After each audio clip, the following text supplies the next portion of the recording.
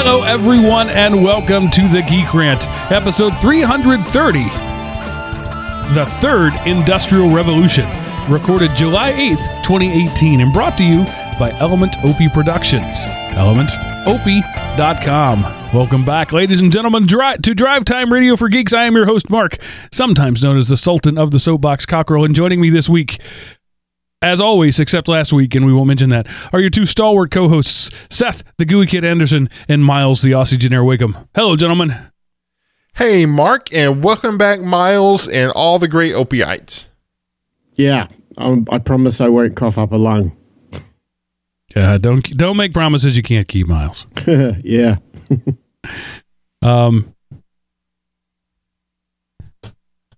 So the reason there was the pause there between Geek Rant episode 330 and the date was the title wasn't where I expected it to be, and it was a total Ron Burgundy moment. It was in the document in no less than 3 different places, but it wasn't where I expected to see it. And so my brain was like, I cannot continue. Sorry, I don't know what to do here. This is what happens when you let Miles write the show notes. He doesn't put the title in the right place, and I say F you, San Diego. That was my first try. Give me a break. All right, so welcome back. I like money. We're glad you're feeling better. I just very quickly, I wanted to, I watched this weekend because I happened to see it on Amazon Prime. I don't check Amazon Prime very often, and for some reason I just clicked over there on a whim. I got a friend at work that makes fun of me because I put my H's in my WH's. Cool Whip. On a whim, I flipped over to Amazon and saw Valerian and the City of a Thousand Planets, and it had been in my Netflix DVD queue for quite some time now, but I keep moving it to the bottom because I didn't really care that much about it. But anyway, I watched it, and it didn't suck. I really expected it to suck. I mean, I was full-on expecting suckage, and it was a decent movie. It was a 6.5, 7 out of 10. Definitely worth watching on a Saturday afternoon. So there's the great news. Valerian and the City of a Thousand Planets doesn't suck.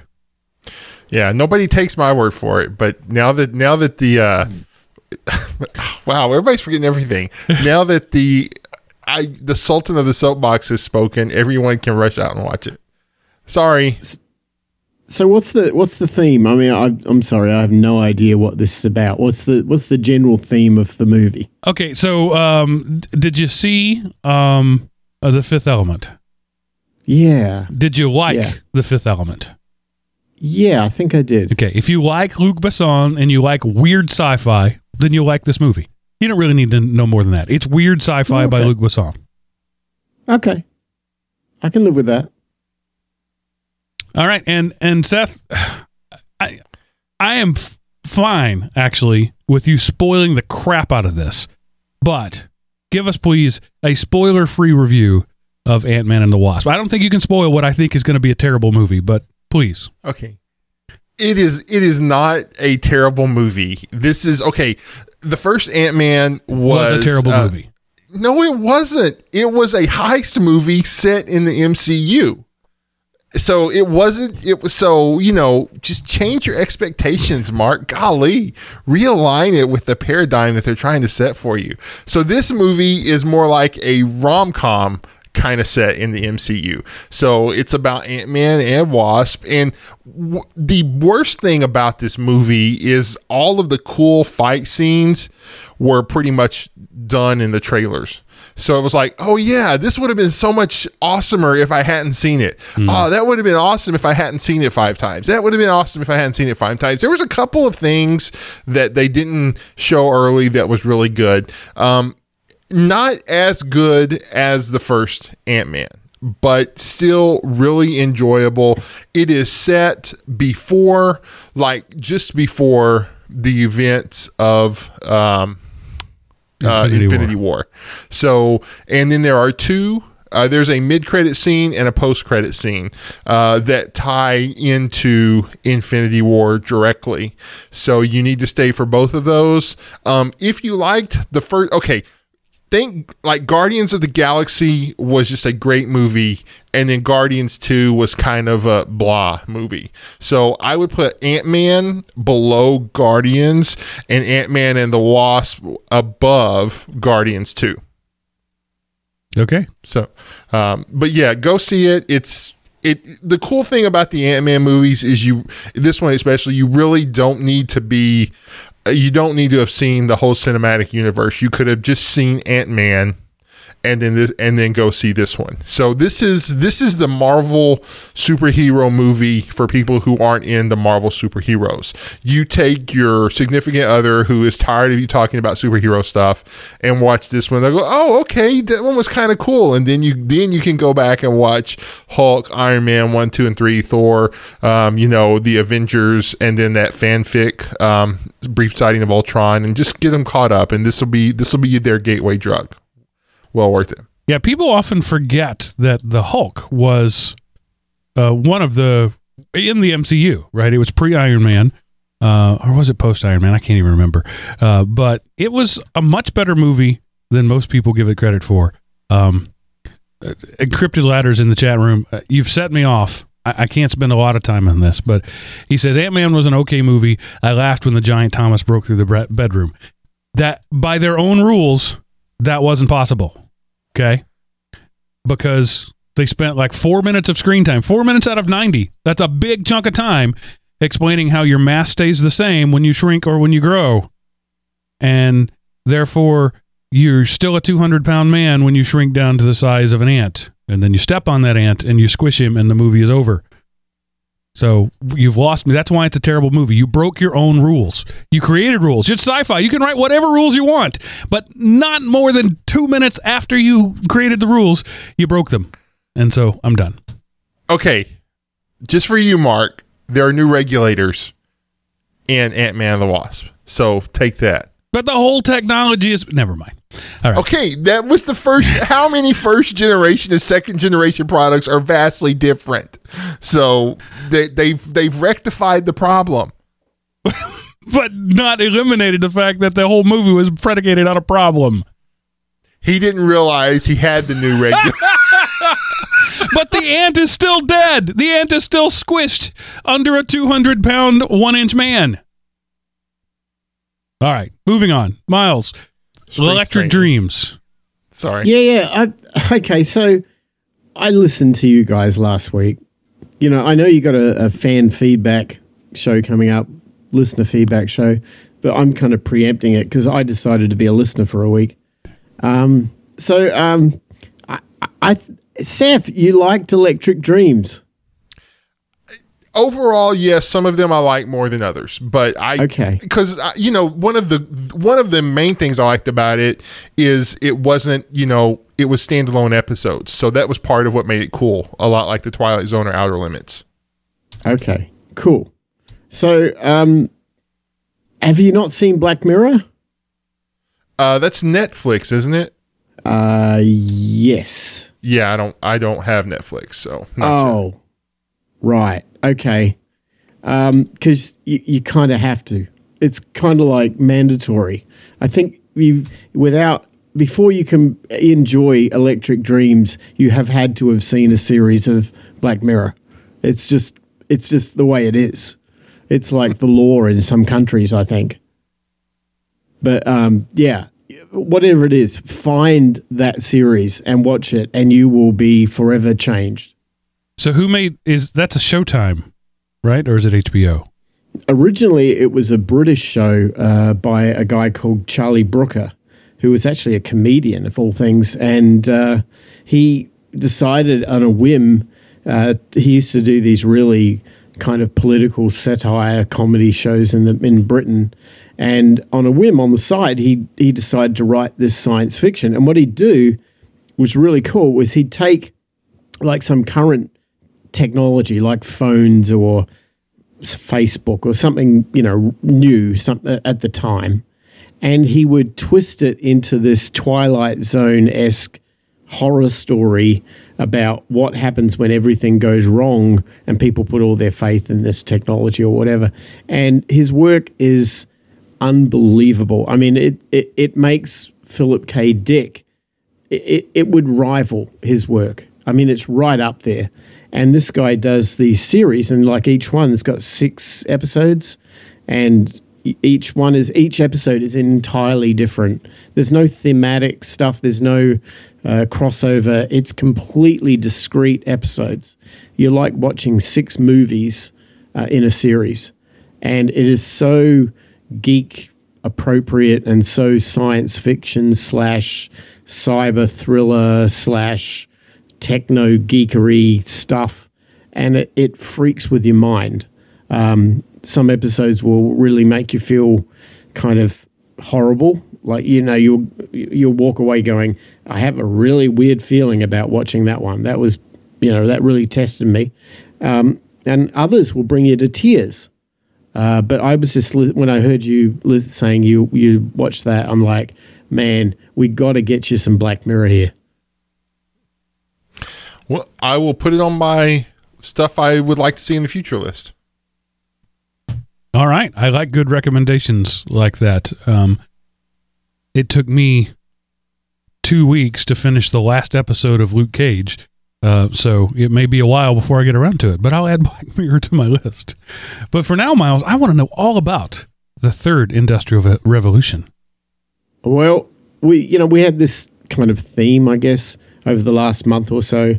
I've been throwing all of these shows about decentralization as kind of an ongoing theme. And one of the things that brought this to light was I stumbled upon a YouTube video maybe 2 or 3 months ago, and it was absolutely brilliant. I've actually included a link at the very bottom of the show notes, which you might want to post. But it was put together by Vice, who are the guys behind like Motherboard, and they're kind of a left-leaning show. They're kind of liberal, but they're very good at doing progressive, science-based stuff. And they did this kind of I guess it was a lecture, but more of in an entertainment form by a guy by the name of Jeremy Rifkin, who projected an interesting thought, which I wanted to talk a little bit about today, and that was that we, in fact, may well be in or walking into a third industrial revolution in history. And so, put a little context on this.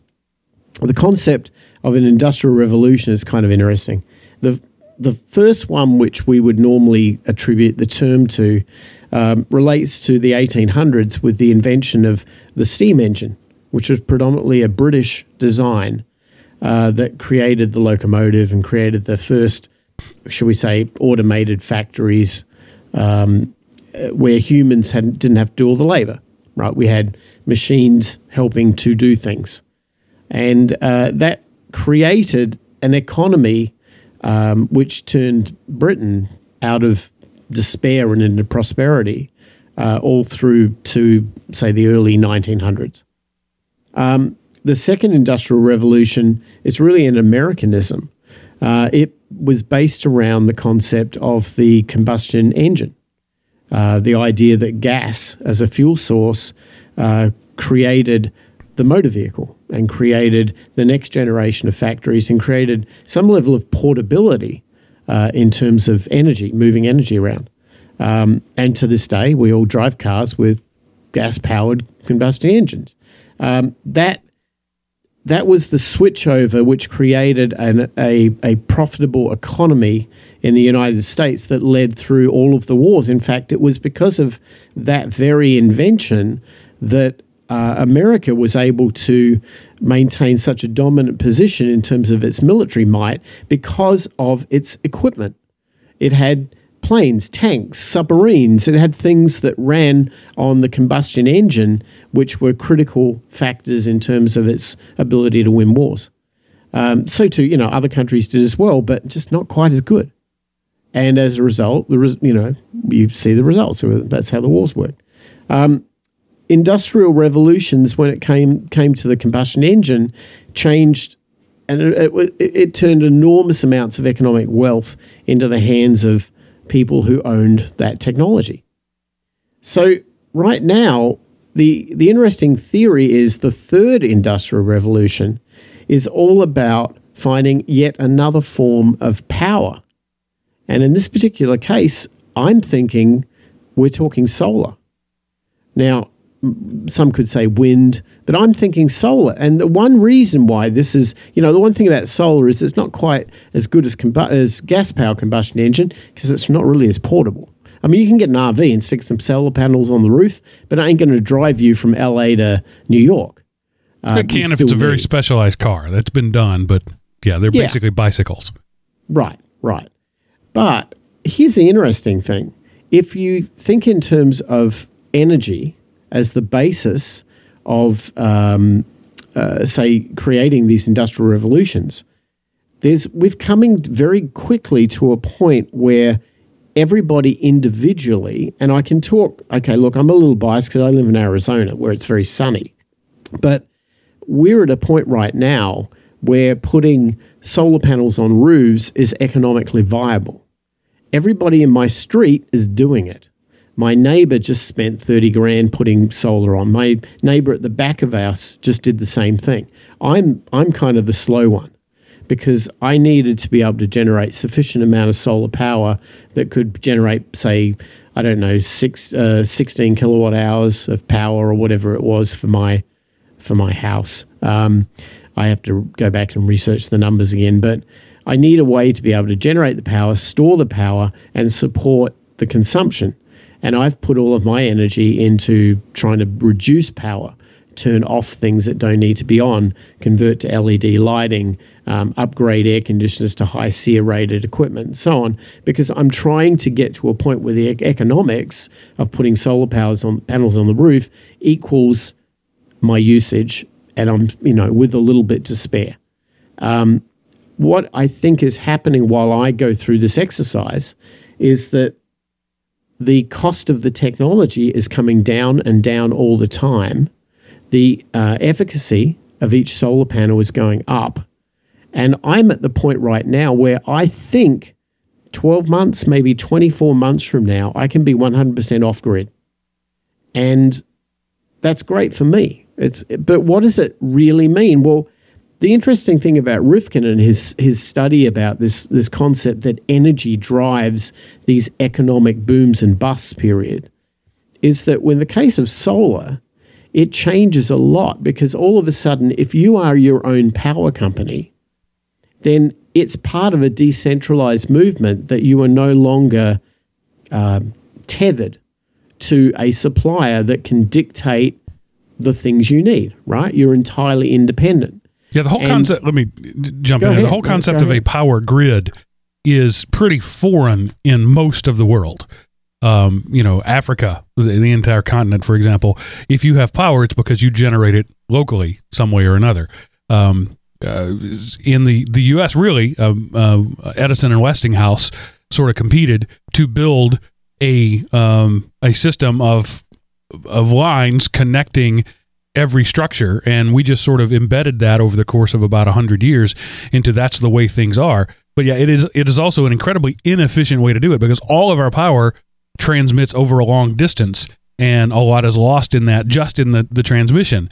If we broke that down and we were our own electric power suppliers, efficiency would be gained just from doing that. Well, there are another couple of things which should lead to that or tie off that are happening at the moment here as well. Like, for example, they put a bill through, about a week or so ago, there was this information going on in the local press here in Arizona about an initiative that needed signatures to get on the ballot. We've got, elections coming up in November, and they do a lot of local issues. And one of the issues that was being pushed by a billionaire out of California who was kind of lobbying for Arizona to take the initiative on this was that 50% of our power providers must generate their power through renewable energy by, I think it's 2030, something like that. That's a big challenge. But in Arizona, with the sun here being as bright as it is, one would think you could achieve that. The power company responded that if this bill goes on the ballot, which, by the way, it did, it got 485,000 signatures supporting it. So we'll be voting on this in November. If, in fact, this goes through, the power company are warning, oh, your power bill's going to skyrocket, it's going to go through the roof and all this sort of stuff. Well, that's because they've already got sunk cost in nuclear power that, will become, they'll have to shut it down. And they'll have to generate their power through other forms. They'll be forced to invest, yet again, in power infrastructure. But what I think is going to happen is that if this thing goes on the ballot and it gets voted in, you're going to see everybody on my street going solar like crazy. They're all going to put panels on their roofs. They're all going to be their own little power company, and they're all going to detach from that grid. And it's interesting when I look at this, the reason why this is a noteworthy event is that this is just one thing, right? Power. Okay, we've got lots of other things in our lives. Power is important. Energy runs all the things that we geeks love, our computers, our gadgets, our internet, our TV, or whatever. It's all run by energy. So if we put the energy back into the hands of the individual so that they have their own power capability, if you look at all the other things that are being put into the decentralized or back into the hands of the individual, it's kind of like this forest and the tree thing. We see on a weekly basis these individual events, but when you string them all together, you see this long line of decentralization. Uber, Airbnb, you've got more options for telecommunications. You're no longer needing a phone company, maybe a mobile phone company, but not in the traditional sense. People are cord cutting. There are so many things going on that we're all decentralizing ourselves and moving away from needing even to be in an urban city. We could go off into the country in smaller communities, which would be more normal for humanity to do that, and grow food or get food from each other and generate our own power and still have our communications and not lose anything, and yet drop our expense base dramatically by not having to pick up the cost of being in an urban sprawl. And these sorts of things are happening without us even realizing it. And it's funny, it's almost like I blinked, and when I opened my eyes and saw what was going on in the space of just a couple of weeks, having been away and come back, I'm sort of thinking we're reaching, I guess, a tipping point where we fall into this new world where maybe we regain everything back that we've been threatened against and complaining about how Comcast are charging too much, or the pharmaceutical companies are killing us, or you can't get health insurance at a decent price anymore. I think those things are starting to change. And I see that a decentralized model is the way in which we regain the power back. That's kind of my take on it, but I'm curious as to what you guys might be seeing. Seth, I'll let you go first. Okay, well, I'm hopeful that the future leads this way, but I also know that the big, we're talking about power. So the power companies are going to do their best to charge you for multiple things. They're not only going to charge you for the power they send you, but they're going to charge you for the power that they could potentially send you if you ask for it. And so, yes, you have your electricity, but you're still paying the same thing to have these lines attached because they got an ordinance passed through city, county, or state saying that, your home has to be attached to a public utility grid or something like that. So it's one of those, the price of freedom is eternal vigilance. And America doesn't have eternal vigilance. We have one cycle vigilance. We'll do the right thing the first time, but after that, forget it. We did it once. Wasn't that enough? So I'm worried that we're not going to be on top of it and allow it to come through. And then maybe you know more about this, but I know that the process of making solar panels is is energy intensive, and it's also could be kind of destructive to the environment. Is this another one of things where we get to pat ourselves on the back because we're going green, but because the solar panels are made overseas, they're poisoning their environment, producing them for us? So have you looked into that and see how much energy it costs to make them versus, what kind of toxic materials are used and waste from that? I can't say that from as a scientific research project, I've gone into that level of depth, but we have a company here in Phoenix that's down the road from us called First Solar, and they're a big stock market listed company, and they've been around for ages, and they were famous for creating the first dollar per watt, or I can't remember. It was they brought the price of solar panels down through efficiency, but what happened was we could not find local buyers in the United States. They were actually getting those panels produced in Pennsylvania, but we could not find local buyers here. So they found their market by selling to the city of Berlin, who were early adopters and bought billions of dollars of First Solar product, and now are somewhere around 25% green, completely self-sufficient in energy. Meanwhile, you've got places like Denmark, which are 100% self-sufficient. And the funny thing is that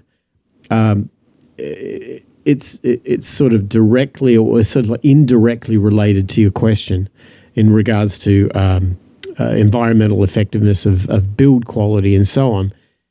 The one thing to keep in mind is that it's a finite event to create a solar panel, and it's an infinite event to create toxic or fumes into the sky from other forms of energy production. Now, you could find better ways of doing that. You could reduce toxic waste and so on. But nuclear power produces nuclear waste, and fossil fuels produces energy, and solar produces nothing other than the cost of building a panel, a finite event. We have the largest solar fields in the world in Arizona. The funny thing is, they're owned by the Spanish. They're not owned by us. A company out of Valencia, Spain owns it, and we basically gave them the rights to use our land because their argument is sound. You don't own the sun. And, we don't own the sun. Everybody owns the sun, right? Everybody gets it shined on us. We all get sunburnt. We're all subjected to the sun. No one owns the sun.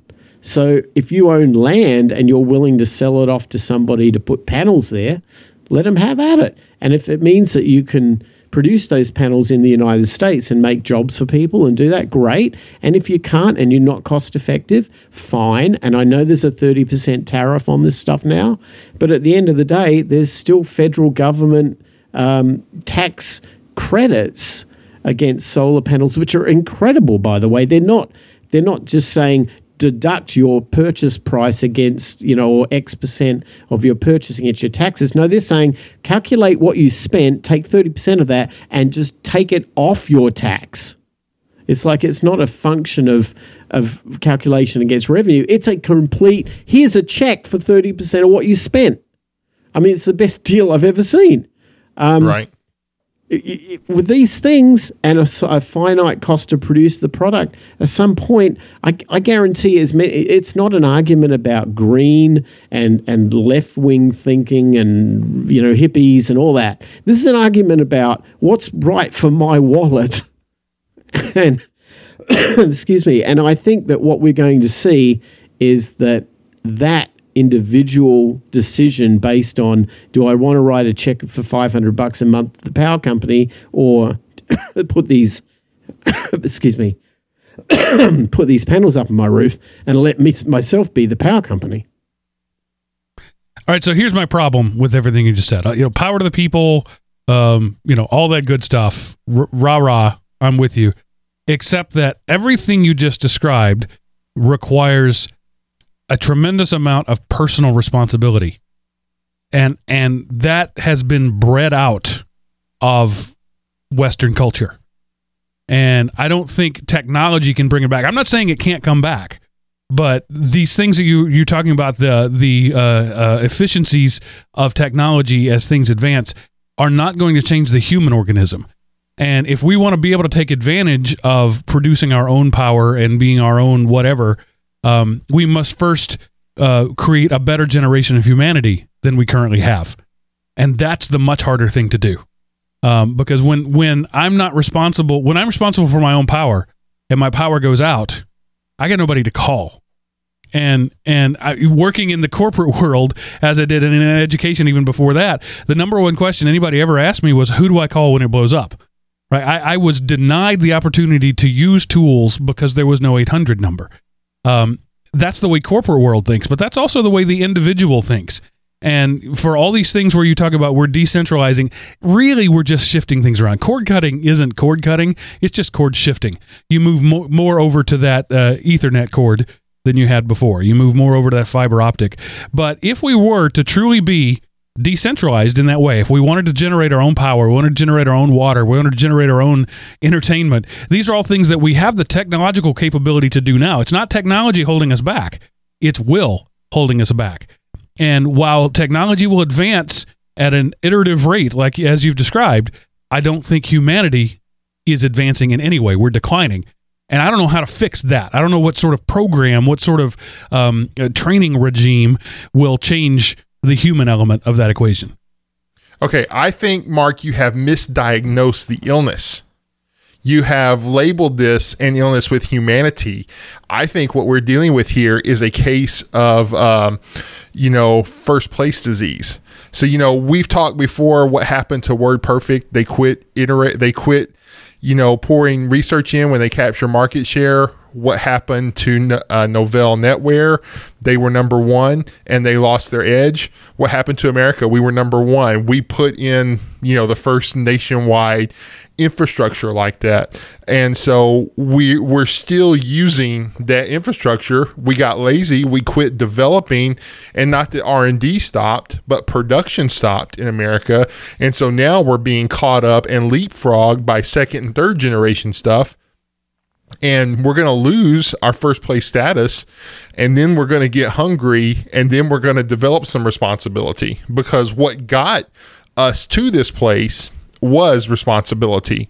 And what will cost us our place in the line is our lack of responsibility. And then when we get back in line, we'll go, oh crap, we used to have it good. Let's get back to that. And then we'll fix our infrastructure, electrical power, travel, everything, and then we'll go back up front, and then then we'll get tired and we'll get past. And so I think you've just misdiagnosed the disease. While I don't completely disagree with you, I think that long before we ever look back and say, oh, we're losing this race, the already taxed grid will collapse, and that will be the thing. But it will take something that big. It will take 70% of the country having no power before we take responsibility for our own power. Miles, what do you think? Well, yeah, I agree with you in essence. But I think it applies to so many different things. People don't take personal responsibility for a lot of the things. They don't take responsibility for what food they put into their body. They don't take personal responsibility for their financial investments for their retirement.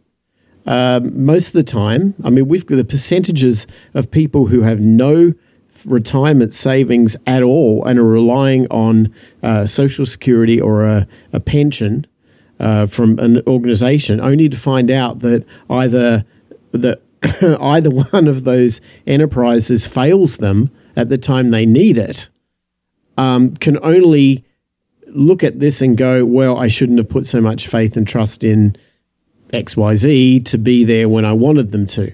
I don't particularly want to chase that red herring, but I do want to comment that retirement is a new concept in human history within the last 100 years. Nobody retired before about 1900. It just didn't exist.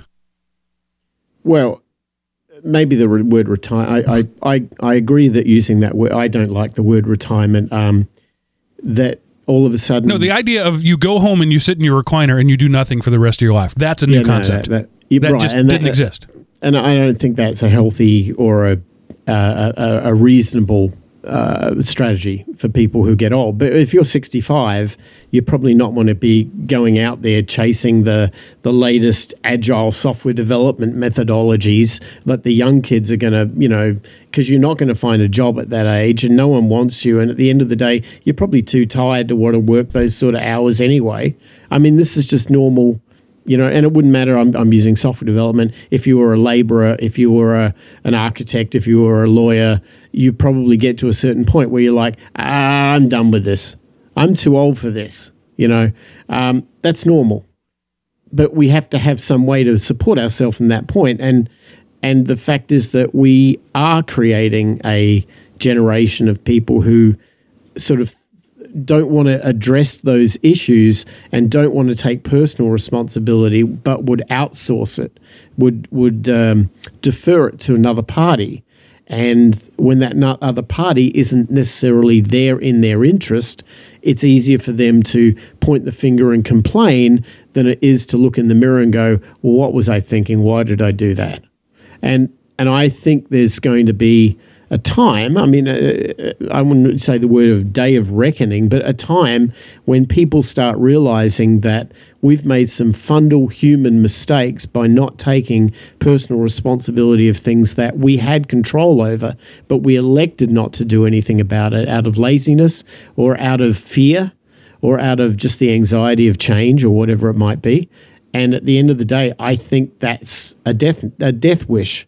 You have to take personal responsibility for this stuff. I'm not saying you have to be the power company, but I think that what's going to happen is the technology is going to get easier. You're going to have your Elon Musks out there with his Tesla power walls and apps on your phone to tell you what's going on and four-way redundancy on lines, and it's going to have to be done to code and certified and whatever. And at the end of the day, yeah, it's going to work.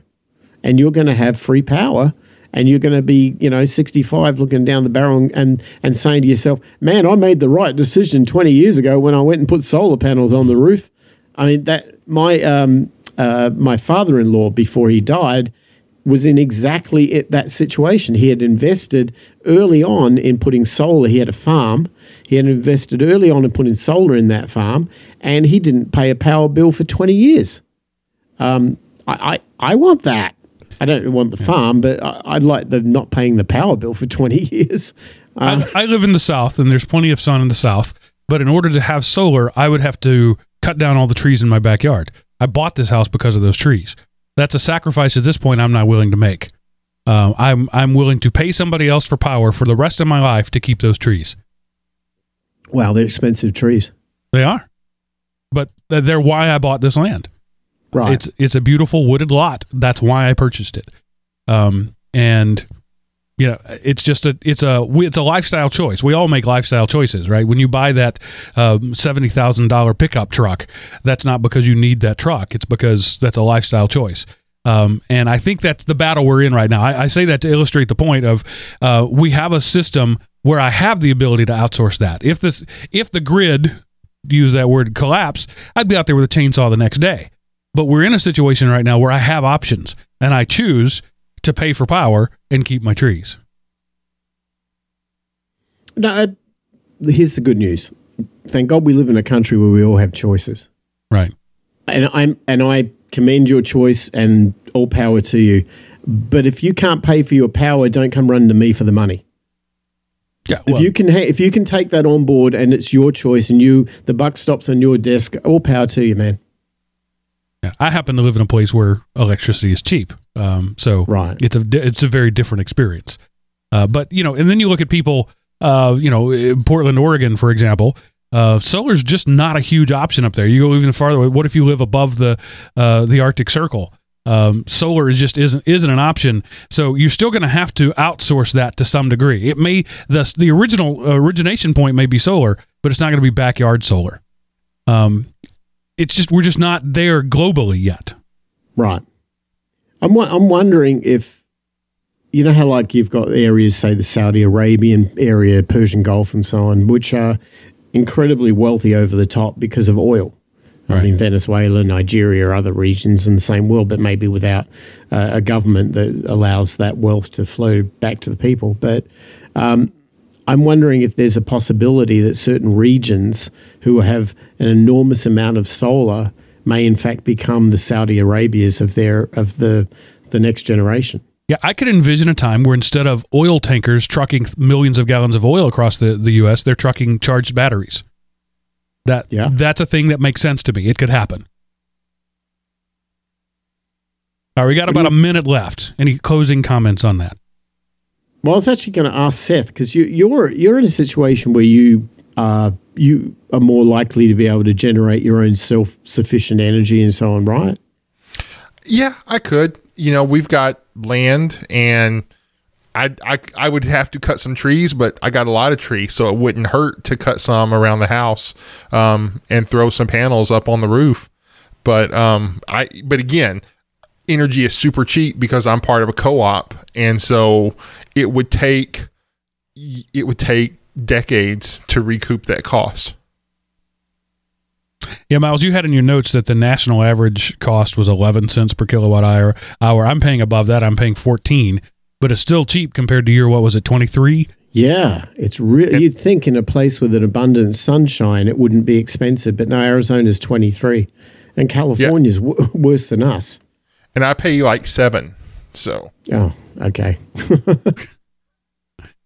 Yeah. And I would bet that most of the people listening to this program, and this is a smart audience, don't know what they pay. It's just not a thing that they've even thought about. I think I'd put the challenge out there. If you are paying a power bill, have a look at your bill and work out what you pay and work out what it's like compared to the national average, and see whether or not there might be alternative options or ways that even you could reduce power consumption by doing some simple things within the house. I mean, that's easy enough to do. Yeah. But, there are a lot of options here.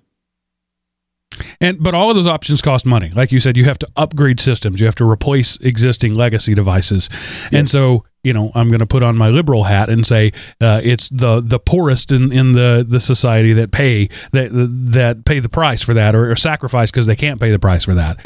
And the only answer to that is, yep, it just is. Yeah, it is. All right, that's a look at the future. Now, Seth, tell us what happened this week in history. All right, so before I get started, I first want to apologize because this is an East Texan trying to say some Japanese. So on July the 7th, 1955, Tokyo Tushin Koyo, or the Tokyo Telecommunications Engineering Corporation, sells their first transistor radios in Japan. Why is that a big deal, you ask? Because 3 years later, this company changed its name to Sony. And that happened this week in History, Mark. And now back to you. And I've heard of Sony. They're a small company that do a few things around here. Yeah. They made the Walkman. Yeah, I don't remember what it was, but I was watching something retro, right, a TV or a movie or something, and they had those orange earphones on. That was so iconic. Everybody saw the orange. It was probably Guardians of the Galaxy. Anybody of my age recognizes those orange earphones, but the kids have no idea what those are. No concept. But yeah, Sony changed the world. In a lot of ways, Sony changed the world. Think about that statement. That's a true statement. Sony changed the world.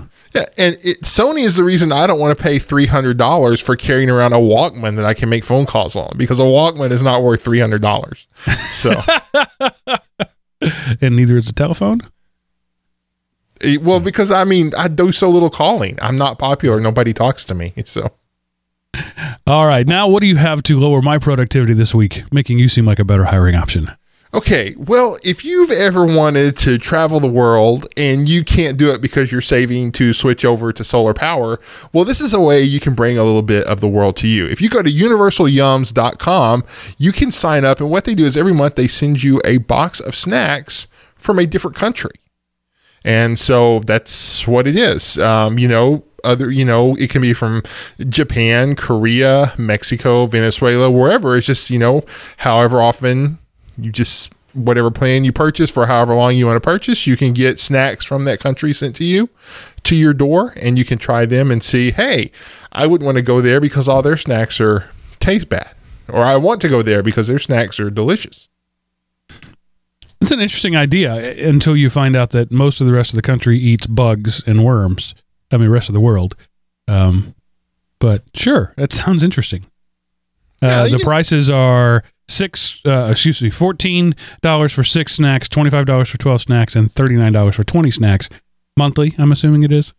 Yeah, per box. And so, this is like, you want to get something for, a birthday present for someone, give them 3 or 4 months of this. And so, I don't know. It seems like a great idea. I'm interested in it. The gift that keeps on giving. Yeah. And so, anyway, Universal Yums for your extracurricular snacking. All right. And just, this is the part of the show where I tell you how you can contact us. And if you want to contact us to send us snacks, while a Yum box from around the world would be great, a Bacon of the Month subscription would be something that any of the three of us would prefer over that. Just saying. So go to elementop.com, click the contact us button at the top of the page. Let us know what you have to say. We often bring up these deep subjects, and we only scratch the surface of them because we only have about 40 minutes to talk about them. And I'm always wondering, I'm hoping anyway, that we spark a deeper level of thought in our listeners' minds. I would like to hear what that is. Let us know what you think. And you can do that by going to elementop.com, click the contact us button, answer the world's hardest CAPTCHA, and then fill out the form there, or you can send an email to geekrant@elementop.com, or you can dial 559-IMOP and leave us a voicemail. I'm getting lots of offers for like insurances on that line. I'd like to hear an actual listener feedback at some point. Let us know what you think about this and any other topic that we've had. Also, there's always the Bacon a Month option. I'll be happy to send you my address if you're going to send me some bacon. Otherwise, patreon.com. Go there. Give us as much as you can comfortably afford. Give us the amount of money that you won't miss. For some of you, that's $1 a show. For some of you, that's $100 a show. Some of you listening to this show have that kind of money. Whatever it is, give us the amount of money that you won't miss. That's all I'm asking. I'm not going to say give us what we're worth, because you probably already are giving us what we're worth. But go to patreon.com and give us the amount of money that you can afford without noticing it. All right, guys. Any other final words before we say goodnight? I'm off to Australia tomorrow for a couple of weeks. So next time I'll be broadcasting from down under. And the podcast will spin the opposite direction from down there. You'll be waking up early to do it? Wow. I think actually I get lucky with the time zone here. It's not too bad.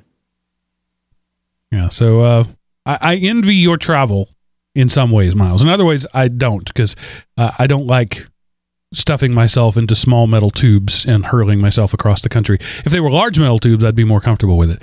Yeah. But I do envy the freedom with which you travel across the globe. Well, 15 hours in a metal tube compressed is nasty. Yeah. And you learn a lot about yourself. What you can take, what pain really is. I heard two flight attendants talking to each other. It's like that first opening of the door of a pressurized cabin is to them the equivalent of sticking their head in a sewer pipe, because that's however many hours of just farts and burps that have been stored up in that. And as a passenger, you don't so much notice it because it develops slowly, but they open that door and it's like, blah. So they actually will play Rochambeau to see who has to open the door. Ooh, nasty. All right, that's all we got for you tonight. Thanks for listening, everybody. We appreciate you being here. We'll see you next week. And remember, pay for what you like.